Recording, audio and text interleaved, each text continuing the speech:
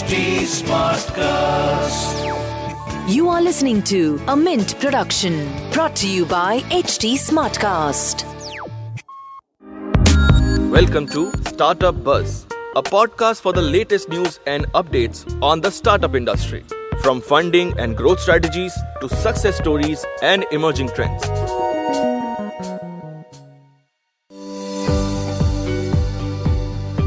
Running a software empire from a village sounds like an impossible dream, right?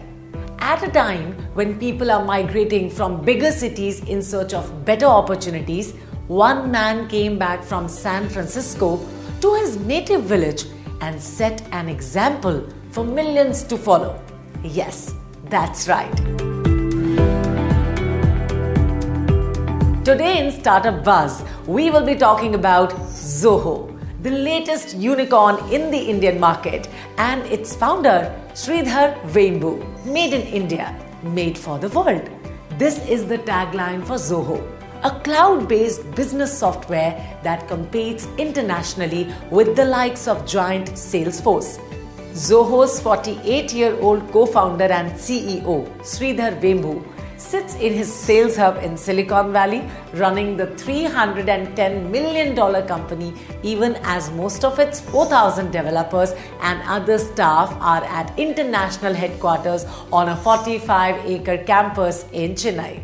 Amid the economic slowdown, Chennai-based global technology company Zoho Corporation has recently announced that it has reached $1 billion in annual revenue, riding on its diversified product portfolio. But do you know that Zoho is till date a bootstrapped company? Yes, the company still uses its own resources to grow without relying on external investment. Sridhar Vembu says, and I quote, that building software is best done in small teams and in informal environments. Numbers and metrics only driven approaches destroy creativity and result in soulless products. Sridhar Vembu founded AdventNet in 1996 to make software products at a time when IT services were the rage.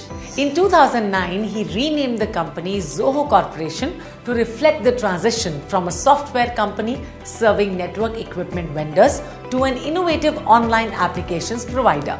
Zoho today provides cloud-based customer relationship management solutions and over 40 apps for other activities, online accounting, human resources, and inventory management.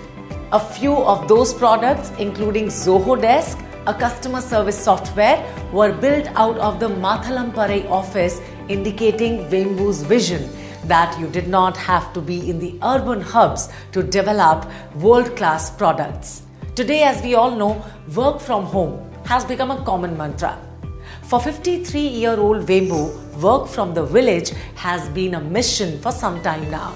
Vembu said he wants to go to the smaller villages and set up satellite-connected office centers where 10 to 20 people will work. As of now, Zoho has 2 rural offices, one in Tenkasi and the other in Renigunta in Andhra Pradesh, with 500 of its 9,300 employees globally.